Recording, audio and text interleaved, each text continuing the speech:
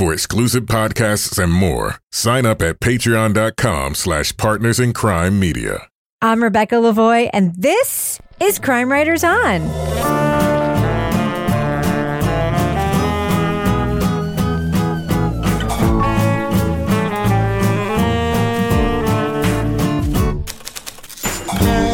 Crime Writers On is the original true crime review podcast that digs into true crime, pop culture, other podcasts. And on this episode, why was the CIA asking Sue Knight's friends about her questionable death? Was the British expat living in Texas a spy? We'll review the new podcast, Under Cover of Night. Joining me to get that done and more is true crime author, TV journalist, and host of These Are Their Stories podcast, my husband and love of my life, executive producer Kevin Flynn. Just going to tell you, do not forget that I have it on the side of my Yeti cup. I can't read it, though. Let's see, that is about how... It's like a 3-point font. Yeah, it's tiny. That's only about 1.5 inches, 2 inches long. It's the world's tiniest font. Yeah, executive The only producer. way it could be worse is if she got you like a director's chair and the lettering on the director's chair was that small. It would be worse if I got him a director's chair thinking it was a full-size director's chair. It was actually a dollhouse director's chair. Also with us is private investigator, certified pet detective, resident cat lady, and author of the Piper Green series of cozy mysteries, Laura Bricker. Hello, Laura. Hey, Rebecca, where's my mug? Haven't ordered it yet. And finally, our resident Doubting Thomas, the author of the City Trilogy, host of Strange Arrivals, and our Patreon Deep Dive Book Club podcast That is host, not going to fit on a cup. Toby Ball. Hello, Toby. Hello, Rebecca. Well, now I know what to get them for Christmas. These just put drone on mine. I just want drone. Intros, but like in the world's smallest. Oh my God. font. You're going to get a call from Yeti. They're like, I'm sorry, man. But our machines will not do that. So, Kevin, we actually have a request after you tell us. This is obviously Thursday's podcast. It's obvious. What is coming up on Monday's show? On Monday, we're going to be talking about the Max series. It's called How to Create a Sex Scandal. Okay. We actually have a request from one of our fellow podcasters. A fellow podcaster? Yes. So we have One of us? Usually we have like a chat period at the beginning of the show. Can we just talk a little bit more about the curious case of Natalia Grace? I'm just kidding. Just in between tapings of these two shows, we had so much more to say about the neighbor and her plaid dress, about whether or not his house was 5,000 square feet. Does anybody else have any last-minute observations they'd like to make? We didn't talk about when Michael, the adopted dad, like threw himself on the floor to like demonstrate punching and was like ridiculous. That was a really ridiculous scene. Okay. Yeah. She would have murdered that little girl. Yeah. If she'd actually been doing that. Yeah. He killed I the feel carpet. as though what we were talking about was the catty stuff that we felt was like too catty to actually make it on the show, which is the bar is pretty freaking low. This is like the neighbors. I will say this is an excellent pitch for our Patreon after show, because this is the kind of shit we usually talk about on Patreon, right, Kevin? Yeah. All right, so join our Patreon. This is how catty we usually are on Patreon. All right. Well, we actually do have a podcast to talk about on this episode, so should we do that, Kevin? Let's do it. All right, let's do that. Let's drop that first clip right now. Leading off. I really don't believe she killed herself. She was there one day, and then all of a sudden she didn't show up. Have we uncovered a conspiracy indirectly? Too many unanswered questions. She was scared to death. She was alive after they said she was dead. After Sue Knight's body was found in her home, a past acquaintance was stunned. She named him executor of her estate. While Steve Barksdale was settling her affairs, the Texas man received a mysterious phone call from the CIA. And I really just told him, I said, sir, I just need to know you have the authority as executor. I just need to know what your authority is with getting the body. I said, once you show me that, I said, I'll be glad to give you, but until you can show me you have the authority to do so, I'm not letting go of the body. Click. Hung up. The Barksdales tried to set aside suspicions that the unassuming British expat and pistol marksman was a spy. But a warning from a local sheriff made him think he should stop asking questions. My suggestion to you is to get rid of everything you can and wash your hands of it. Walk away from it. He said, your phones are tapped. You probably will be under surveillance. You need to be careful, and less is more. From Apple TV Plus and Spoke Media comes the podcast, Under Cover of Night. The hosts lay back and let the interviewees tell Sue's story. Was her death a personal tragedy or the work of clandestine operatives? And is it possible Sue is still alive? Spoiler alert, we are going to be talking about plot points from the first 4 episodes of Under Cover of Night. So if you want to remain spoiler-free, go to the estimated time code in our show notes for our thumbs up or thumbs down reviews. So Laura, the hosts of this podcast make a formatic decision right at the beginning. Yeah. What do you think of that choice to not, use traditional narration in this episode? Well, I thought it was really interesting that was a conscious choice, but the fact that it was like kind of conveyed to us up front, like, hey, this is the only time you're going to hear from me, and you're just going to hear from the people involved in this because that's the craziest part of this story, and they're going to tell the story. I'll be your guide on this journey, but I won't be your narrator. In fact, you won't hear from me like this again, because this story is a tangled web that needs to be experienced firsthand. So, I'm giving you all the threads I've collected, all the perspectives I've heard, directly from the mouths of the people who lived and continue to live this story. Honestly, for like the first episode to episode and a half, because I really liked that couple, the insurance agent couple who were like the executors, and like they had the cat that was the beneficiary and all that stuff. I mean, that was kind of interesting. But then as it went on, it really didn't work for me. And it just felt like it got really bogged down, and we needed to have somebody there kind of directing the story in a way that was telling us when things were happening, or kind of, what we should be focusing on, or recapping what was going on. And I felt like that first episode to episode and a half, because you're like, wow, this is a crazy ass, like, oh my God, like she was liquefied, and was she really liquefied, or somebody else was liquefied? And why does she have all these teddy bears? Like there was some interesting stuff, but we've talked about this in other podcasts. When you have big chunks of just unedited tape of one person talking, at a certain point, that doesn't really work in terms of driving the narrative forward. So, Toby, there is a choice made here, though, that, in my opinion, is a lazy choice. That instead of narration, which involves writing and thought and editing and structure, is just to ride along, let people talk, and then sit around as producers and just gab about what may or may not have happened and speculate. I don't know. I'm not a fan of that choice, because it just seems in this podcast in particular that debrief is not particularly thoughtful, in my opinion. Do you think that format works?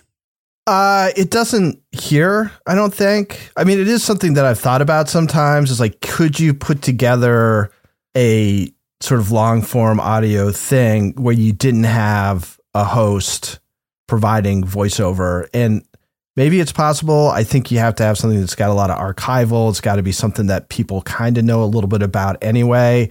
I mean, I just kind of felt like I couldn't follow the timelines on things. Like in the 4th episode, I think it's like, oh, we dated for 7 years. I was like, 7 years? Like, when did that happen? Right. Was this like before the stuff with the like dial-up internet, or was this after? And so anyway, there was that. I was like, I couldn't remember, like people's names would come up, and I couldn't remember if we'd heard those names before, and if so, who they were.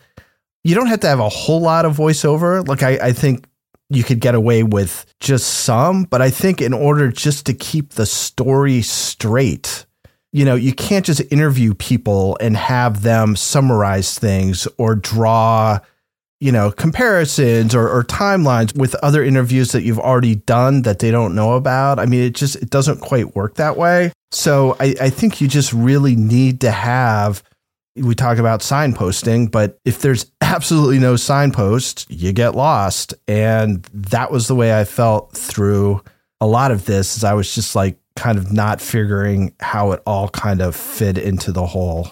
Yeah, I agree with you guys that certainly the concept of having less narration or just having the people talk for themselves isn't a bad concept. We see it an awful lot in documentary films, although that stuff is kind of held up with visuals, and usually it's not, the same person, just them talking for long stretches. I don't think it's working here. The Barksdales are lovely, and I did enjoy going along on a ride the afternoon with them over town, and he's meeting people, and that's fascinating. And I can understand after doing that, saying, this is what the whole thing should be. Just going around and drinking tea and meeting people at the country club and arguing about, feeding the cat or whatever. But unfortunately, after the Barksdales, the people after that are not nearly as interesting. I suppose they maybe boring. They're not as bad as the people from Scamanda, but They felt like they were telling the same story over and over again. yeah, but it was also hard. Like, certainly the Barksdales, not only is Steve Barksdale good at telling the story, he's very important because he gives some information that sort of sets the stage for, oh, okay, perhaps there's something more here that meets the eye. But then, talk about like, you go to old boyfriends and you're trying to get, well, was she a smoker? Like, what? It's like, well, what does that mean? Is that important? Why is that important? And maybe you could do it if you had some more traditional narration. You're right, to structure this and maybe bring in other people at other times. If somebody contradicts something that Barksdale said earlier on, like going through the house and like with an echo effect, come back and replay it. Like, oh, okay, yeah. She pulled apart all these teddy bears. Yeah. By the way, I think it's probably pretty fucking scary when you go through a dead person's house and then they got all these torn up teddy bears. Yeah, or not assembled teddy bears. Well, that's it. We're like, oh no, she ripped the teddy bears apart. She's psycho. Okay, yeah. And then you find out later, oh, okay, well, you can explain that away because she makes the teddy bears. That's she so was fucking stuffing them. problematic. I'm sorry. We walked in there and you'd see one and its head would be off and the stuffing would be coming out. And then you'd see another one and maybe a leg or two would be off and the stuffing would be coming out. And I'm like, Stephen, look at all of these teddy bears. I mean, and they were just all over the floor. And when you think this horrible thing about a situation, it might not be that. And that's sort of like the thing you're worried about with this story. Could this just be a whole bunch of nothing? Okay, so I have a question. I have a couple questions. Yeah. So Jenna Barnett and Carolyn Hamilton are the two women who are the central women making this podcast. Mm-hmm. We don't really understand who they are, except that one of them is like, I'm really into true crime. That's basically all the information we get. Then there is this third person, this dude, who's like, I'm the journalist who's here to help you, ladies, right? And his only contribution thus far is explaining what sort of like racist red China means. Because they're just like, what does red China mean? What kind of mysterious code is that? And he's like, ladies, let me explain. Oh, he isn't like that, but yeah.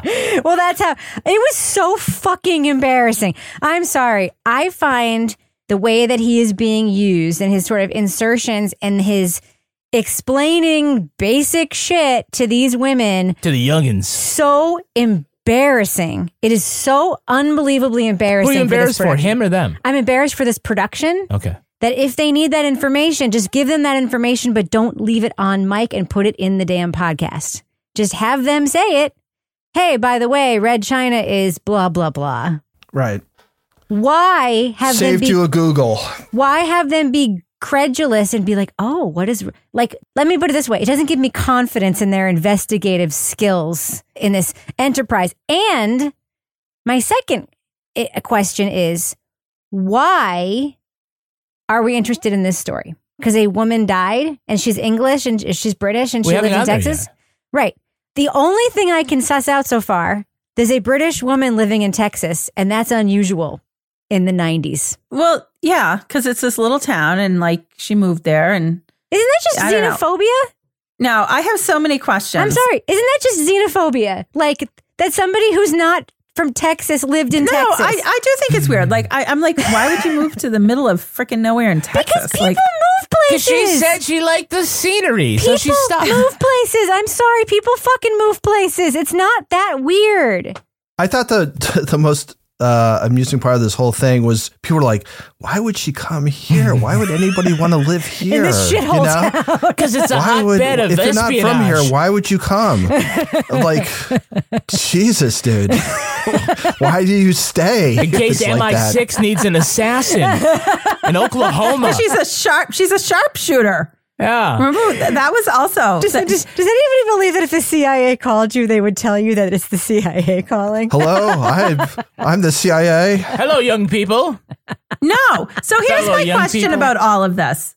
Like, I mean, there's some things that are really interesting about this. So at Like first what? blush, well, here, about like, for me, if I lived in this town and I'm like, okay, so there's a lady moved here. She supposedly died, but this dude talked to her on the phone like 2 days before, and then they find her body and she's already liquefied. I'm like, that's not real. There's no way she would be that far. So that's weird. She used like, I don't know how many different last names: Perkins, Ingersoll, Wilmot, Knight, Hogan, Sinclair, all these last names.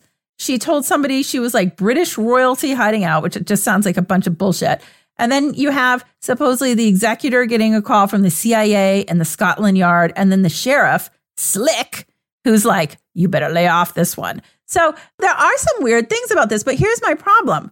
If that is really something that has some like legs and some credibility, I would like to hear from somebody official who might talk about it, as opposed to the insurance guy and his wife, who I did find very interesting, and then the old boyfriends, because I feel like I don't know if this is just small town urban legend or, oh wait, and then there was also the call in the middle of the night, like, I'm okay. And then, so there are some things that, but again, it's like small town. They talk about Athens as a small town. This could be solved with caller ID. I know, if only it wasn't.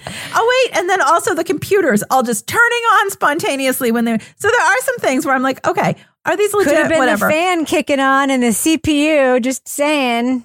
But I guess I want to hear from somebody that actually could be an official person who would be like, yeah, there really is something. It really was the CIA or whatever, not just like this story that kept getting talked about over and over. Because actually, I just found that the executor guy, because I was curious about this, because I'm like, has anyone official ever talked? So I Googled it and I looked up articles and I was reading.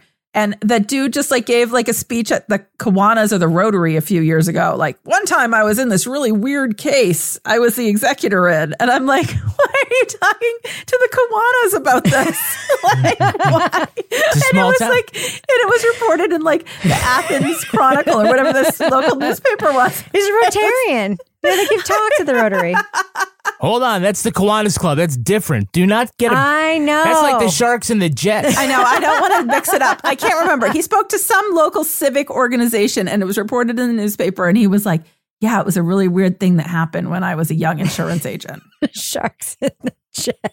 I wonder if doing it as sort of we're going to investigate this story framing is the best way to go about this, because to the extent that this is interesting, in some ways it's interesting because this woman comes into town and kind of like makes this strange life for herself, and where she has a series of boyfriends. She's really early on like internet bulletin board stuff. Like that seems genuine.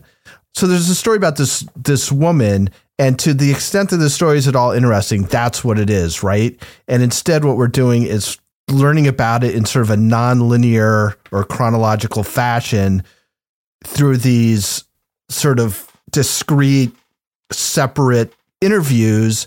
And it's just really hard to like wrap your head around what exactly is going on. Like you kind of tease out some themes and stuff, but if her life is really that interesting, it seems like a better way of doing it would have been somewhat more chronological, so you can kind of understand what the hell's happening and like where do different people fit in. And like in the fourth episode, they start talking about some guy whose last name is Kogan, who went out with her, and then two different boyfriends have to chase him off her property with guns.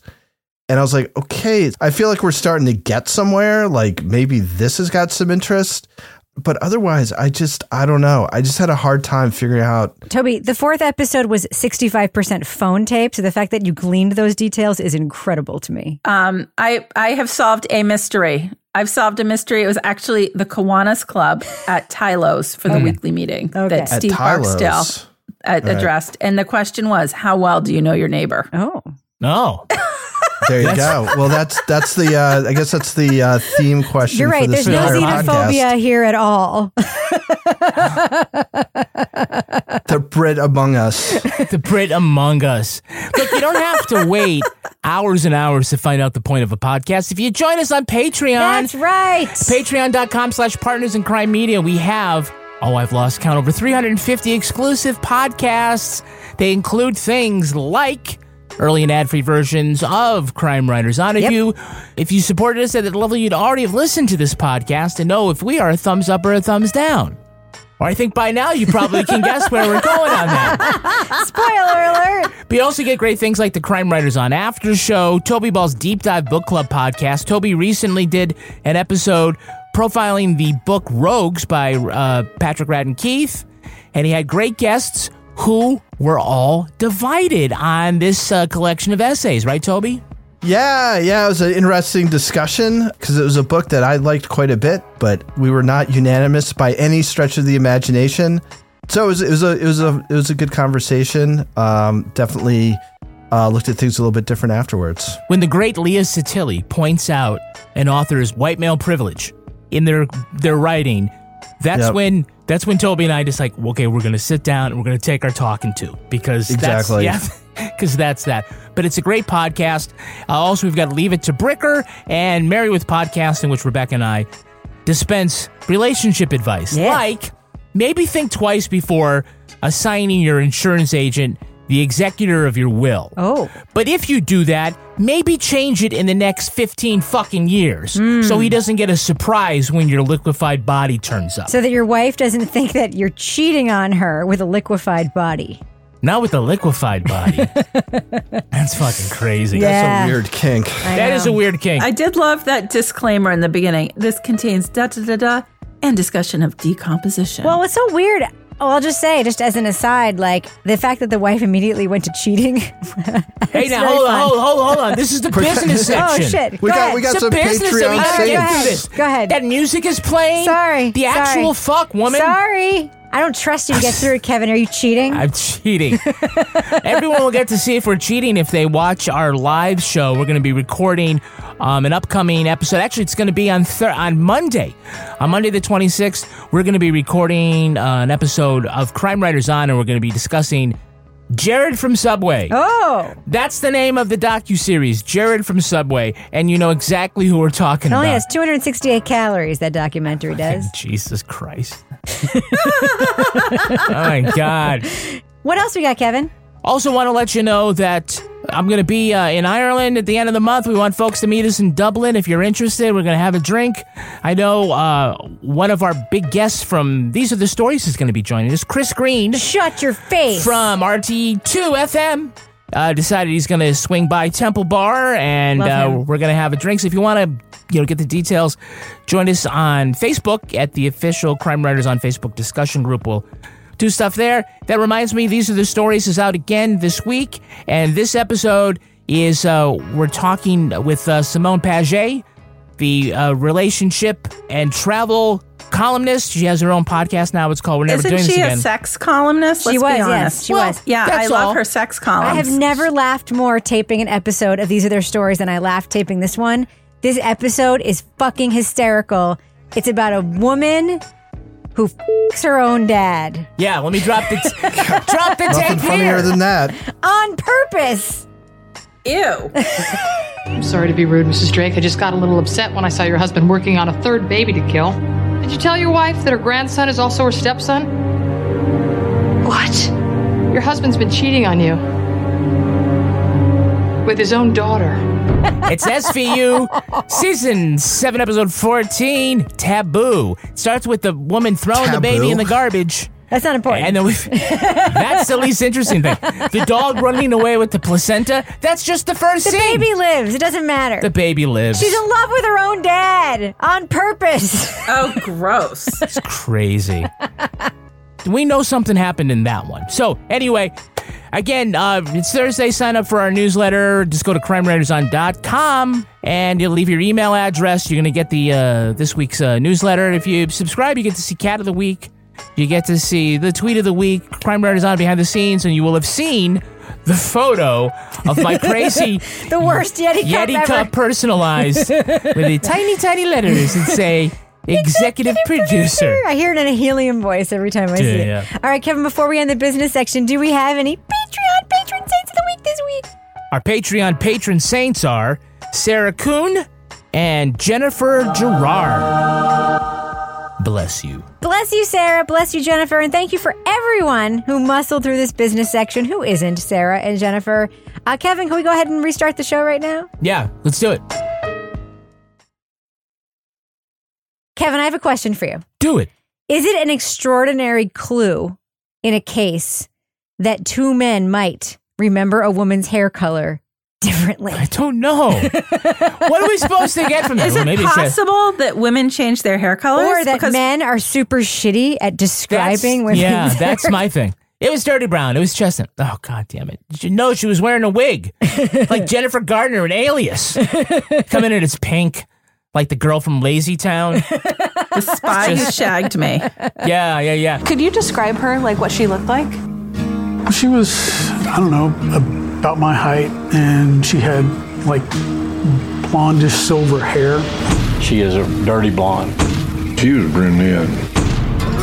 And she usually wore it down around her shoulders. By the way, they say they have a journalistic advisor. Yeah. That's like going to the doctor and saying, "Hi, this is my medical advisor." It's like, what the fuck is going on? Yeah. Yeah. So what do you think about that CIA phone call? Because we were talking about that before the break.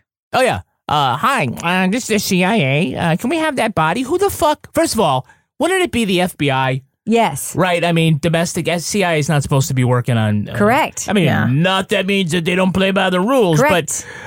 And the CIA does not tell you that they're the CIA. Yeah. If they're really the CIA and they really want this, are they just going to? I think, hi, I'm with the whatever agency. Hi, I'm a relative. I work with the agriculture department. Yeah. And then what? Click. I guess that he foiled us. Sorry, boss. I said I was with the CIA. He said he wasn't going to release the body. I didn't know what else to do. I hung up the phone. Okay, I guess we just won't get it. Why do you need the liquefied body? Doesn't this whole thing just seem like a bunch of people with memories that have changed over time who just told the story again and again and again? Yeah, but in all seriousness, Barksdale does seem like a very credible narrator, but I mean, factually, that sounds fishy, but we don't really know that. And then Scotland Yard wants the body. Why? They're a police department. They don't collect bodies at Scotland Yard. Yes. But again, that story is carrying a lot of weight. Without that, then it's a weird thing. Are we going to get to the point where we're going to try to find out, like, maybe Bubba or Pissa or whatever, some Slick? guy up to Slick. I mean, Slick. Slick was the sheriff. Just some crank call. There is probably something that was interesting about this news clip that got these people involved and said, we want to do this as a podcast. But whatever that nugget is, not only are we not at it, we just do not see any path towards it, right? It's just a bunch of people talking with us kind of going, this is not someone knows something. Again, it's nobody knows anything. About nothing. At least this is what they've given us at this point. Well, that's exactly how I feel. And I finished the 4th episode. So I listened to all of these in one day. I was driving around for work. I was listening to them. And I was like, I feel like I'm not going to get a satisfying answer at the end of this for like many reasons. There's a lot of time that has passed. All the aliases she's used. The authorities don't seem to be featured in this in terms of their actual, like, where's Slick? I don't know. And there was never like any sort of official investigation that was launched about her maybe not being dead. So I just feel like we've got a lot of people speculating, including the hosts. And I feel like it's going to be like a Maura Murray situation in a little bit at the end where we're like, did something happen or did something? I mean, I think there are some things that are kind of like, I am a conspiracy theorist. We know this. Like, I'm like, ooh, why was she Sue Ingersoll and then Sue Wilmot? Mm-hmm. Why was she this? Why was she? But I feel like maybe she was married a bunch of fucking times. Exactly. I feel like at the end of this, I'm afraid I'm going to be disappointed because I don't feel like there's going to be a satisfying answer to this hypothesis that her death was faked because she was in witness protection and she was moved out of the area and that it was a big cover up. I don't feel like we're ever going to get confirmation of that. And that is I feel like setting us up for disappointment. Toby, do you think she's an assassin or in witness protection? Both. It's exactly. They can both be true. They can both be true. I guess my only thought is this. It's really hard to get projects greenlit these days in podcasting. Mm-hmm. And I can't imagine that they were able to get this thing greenlit if there's not something more than what we've gotten so far. There's got to be something at the end of this. And that's not an excuse for all the problems that it's had up until now and may continue to have. I can't believe that it's just going to be this kind of muddling around and talking to ex-boyfriends and just nothing very interesting happening for an entire season of it at a time when it's really hard to get stuff made. So I'm somewhat optimistic that there will be some facts or something that'll come out that'll make it, have some kind of payoff, but that doesn't absolve any of these other issues, structural issues, storytelling issues, spending so much time on this stuff. I mean, again, it's like if we listen to the whole thing and we could look back and be like, well, episodes 2 through 7 were super slow, but then it picked up at 8 and 9. That would be something. But it feels like right 9? now, I don't know how many episodes. I'm just making shit up. But but it does seem like now there was the first episode kind of ropes you in a little bit. You're like, oh, this, what's going on? But then after that, it becomes kind of this stew. It's just kind of hard to figure out what the hell's going on. I'll tell you, we usually don't talk too much about sort of the behind the scenes stuff for these reviews. Apple and their PR group would only give us these episodes. And they're very demonstrative about not wanting any spoilers. They've always been that way, but all their shows, though. Right. In this particular case, it is to the detriment of the review. Correct. Because, Toby, you're right. There could be an incredible payoff. It'll be all clear why Apple wanted in on this. But we're never going to know that. And the average listener is going to, wait 2 months? Month and a half of listening to this until they find out what actually happened. If they felt strongly that this went someplace, I need to have proof of that. I need to listen for myself. And then I can say, you're right, guys. I'm not going to give it away that now she's living in Oklahoma, working at Orange Julius, just like Better Call Saul. But, I feel like if they're going to sit there and listen to our review and take issue with it, that I'm going to say, well, you should have given us a little something more, because on top of what you did and we weren't impressed with that, we don't have any reason to believe that you're going to land this plane. All right. I will contradict one thing you said, Toby. Uh-oh. Sometimes it is hard to get a project greenlit in the podcast space. Other times it is astonishingly fucking easy to get a podcast greenlit in the industry right now. Unbelievably so, if you are connected in the right way, if you have the right person in the room, if you have good deck, if. Right. But who are these people? Well, this is the thing. They have a journalistic advisor with them. This is the thing that they take him everywhere. These people, this is the thing that really, so I did some poking around today because I was honestly very curious. And the most I could find is a Texas Standard interview with the 2 women who made this podcast. And it's Heather and Caroline. And basically one of them just knows Barksdale. She's from the town that Barksdale's from. And he basically just told her the story. And she's like, that seems interesting. This is not a long-held big mystery that people think is real. That's been a big thing. That's people. What? No, this is literally some guys. You know what happened to me once? That's what this is. This is not a law enforcement mystery that some town has been wondering about forever.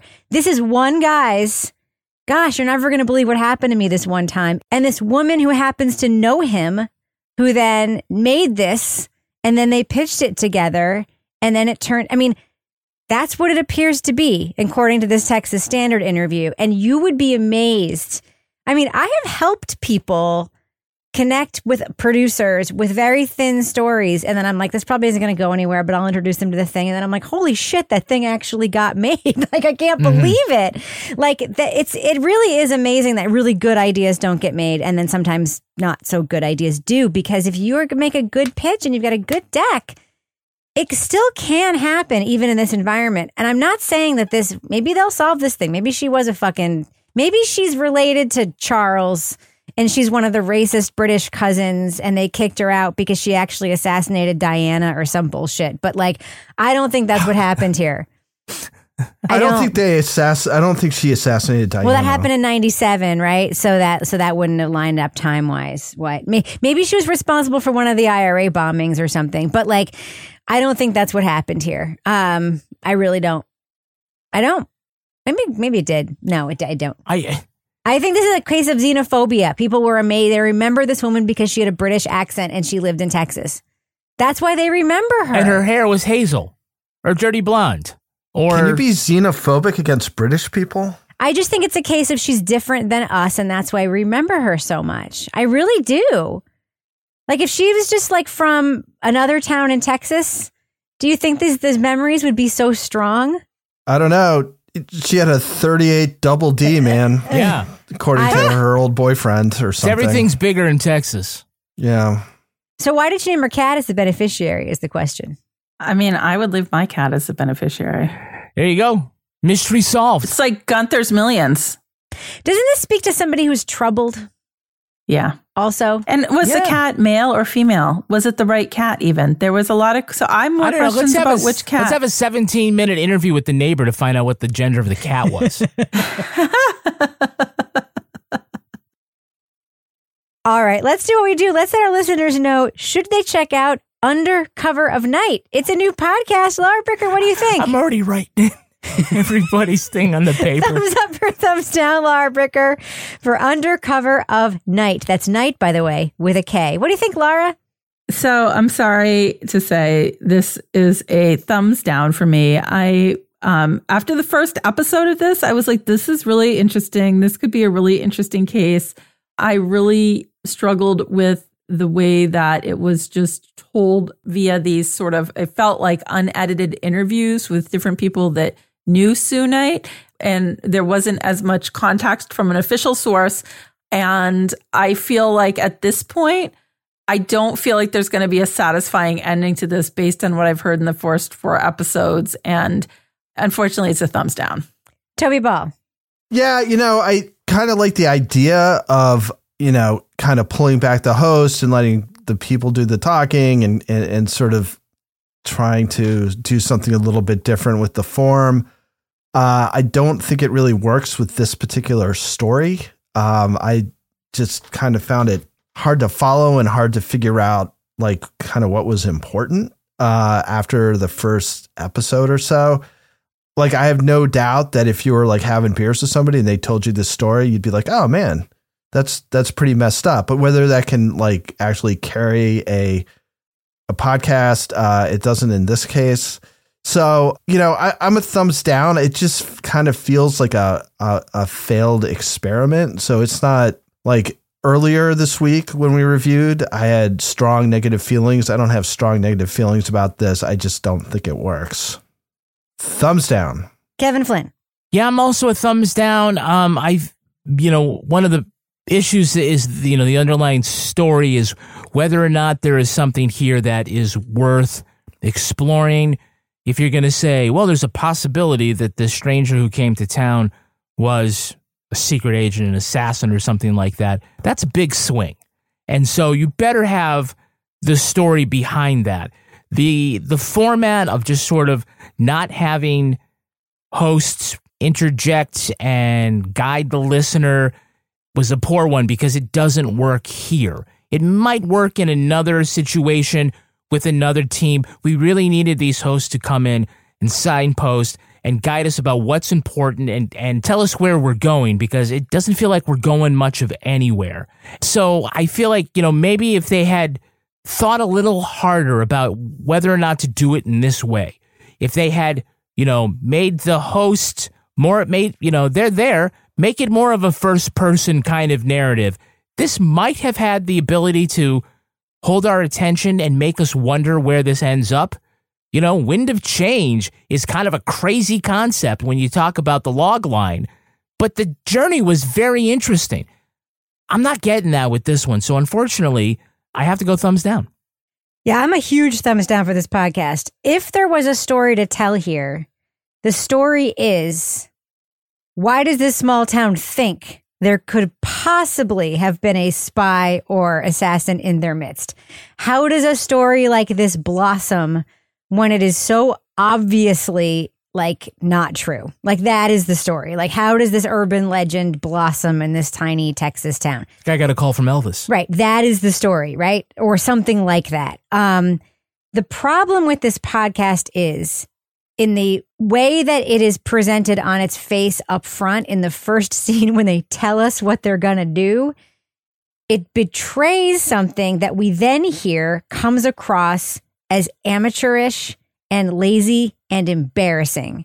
Because as earnest and lovely as these two hosts seem, when they just let people talk and say things that are in no way questioned or interrogated or backed up by facts, and then they provide analysis that is in no way backed up by facts or questioned or in any way sort of interrogated, it just sounds like amateurish interviews with amateurish speculation backed up. It is just really, really poorly laid out and poorly put together, and it's not going anywhere. If it goes anywhere, I will eat my hat. I just will. Actually, I won't actually eat my hat because I don't have a hat to eat, but this is not a good podcast. And if there was one to make, this was not the one to make with this material. So it is a thumbs down for me for Undercover of Night. And I don't like saying that because sometimes people who made it are very nice, but it's just not well put together. So I cannot give it a thumbs up. All right, that's going to do it for us. But before we go, Laura Bricker, do we have a cat of the week this week? We have something super fun. We do? Josh Eaton. I love him. Investigative reporter Josh Eaton. I believe Josh Eaton is also the same person who just went in our discussion group and said, I'd read a newsletter where Laura Bricker just told me what to watch on BritBox. So Josh is like on my favorite list right now. He's the best. So Josh says, did I mention that a nun at the guest house where we're staying has pet turtles that roam the courtyard? And they just have babies. He's staying with a nun? He stayed with a nun. Okay. I don't know why. Buried the lead. And one of the turtle babies was named Bruno. So I am all about the turtles owned by the nun, including the turtle babies at the guest house that Josh Eaton stayed at. And so we have some turtle babies of the week. And every nun needs some pet turtles. So I support this. I would say Josh Eaton is an incredible investigative reporter. He's based in Connecticut now. He used to work for NBC News. I'm a big fan of his, and he's a wonderful fan of the show. So thank you, Josh, for submitting those turtles to be Cat of the Week. Any kind of animal, though, can be Cat of the Week. So go ahead and email them to us at crimewriterson@gmail.com. But Laura Bricker, if folks want to reach out to you and submit their animals, how can they find you on social media? They can find me at Laura Bricker. And Toby Ball, if folks want to reach out to you and, I don't know, give you some journalistic advice and tell you what Red China means, how can they find you on social media? At Toby Ball NH. Kevin Flynn, what about you? How can you be found? I'm at Kevin P. Flynn. No one needs to tell Toby what Red China means, by the way. That was just like a reference to the podcast. You can I didn't take it personally. You can find me everywhere at Reb Lavoie. You can also follow the show everywhere at Crime Writers On. And I encourage you to join our incredible community in our official Crime Writers On Facebook discussion group. Just go to our regular old Facebook page, go to the pin post I put there to join the group. Get episodes early and ad-free at patreon.com/Partners in Crime Media. You'll get the Crime Writers On After Show, Married with Podcast, Laura Bricker's Leave It to Bricker podcast, and Toby Ball's Deep Dive Book Club podcasts. Our theme song was composed and performed by Ty Gibbons. Our line editor is the wonderful Livy Burdett. The executive producer of this program is Kevin Flynn. This show was recorded in the Treehouse Yoga Studio above the Mockingbird Cafe in Bay St. Louis, Mississippi studio, otherwise known as Studio C, the closet in our New Hampshire basement, where we also teach our Gen Z children the broad strokes of the geopolitical alignments of the 1960s and 70s. On behalf of all the crime writers, thanks so much for listening. We will catch you later. Later. That's a subject for a fucking podcast right there. The Rotarians and the whatever they are doing a little dance off at the streets of Athens, when you're Texas. a Rotarian, you're a Rotarian. When you're what's the Kiwanis? When you're a Kiwi, when you're a Kiwi, you're a Kiwi. Who wears the tiny hats? The Shriners. The Shriners. Shriners, yeah, that's a whole nother. You don't want to mess with them. How about the Elks Club? Anyone with the Elks? When you're an elk, the you're Moose. an elk all the way. The Moose Club, yeah. Oddfellows. The Oddfellows Club. There's all kinds of My office is in the Oddfellows Hall. Freemasons. JC's.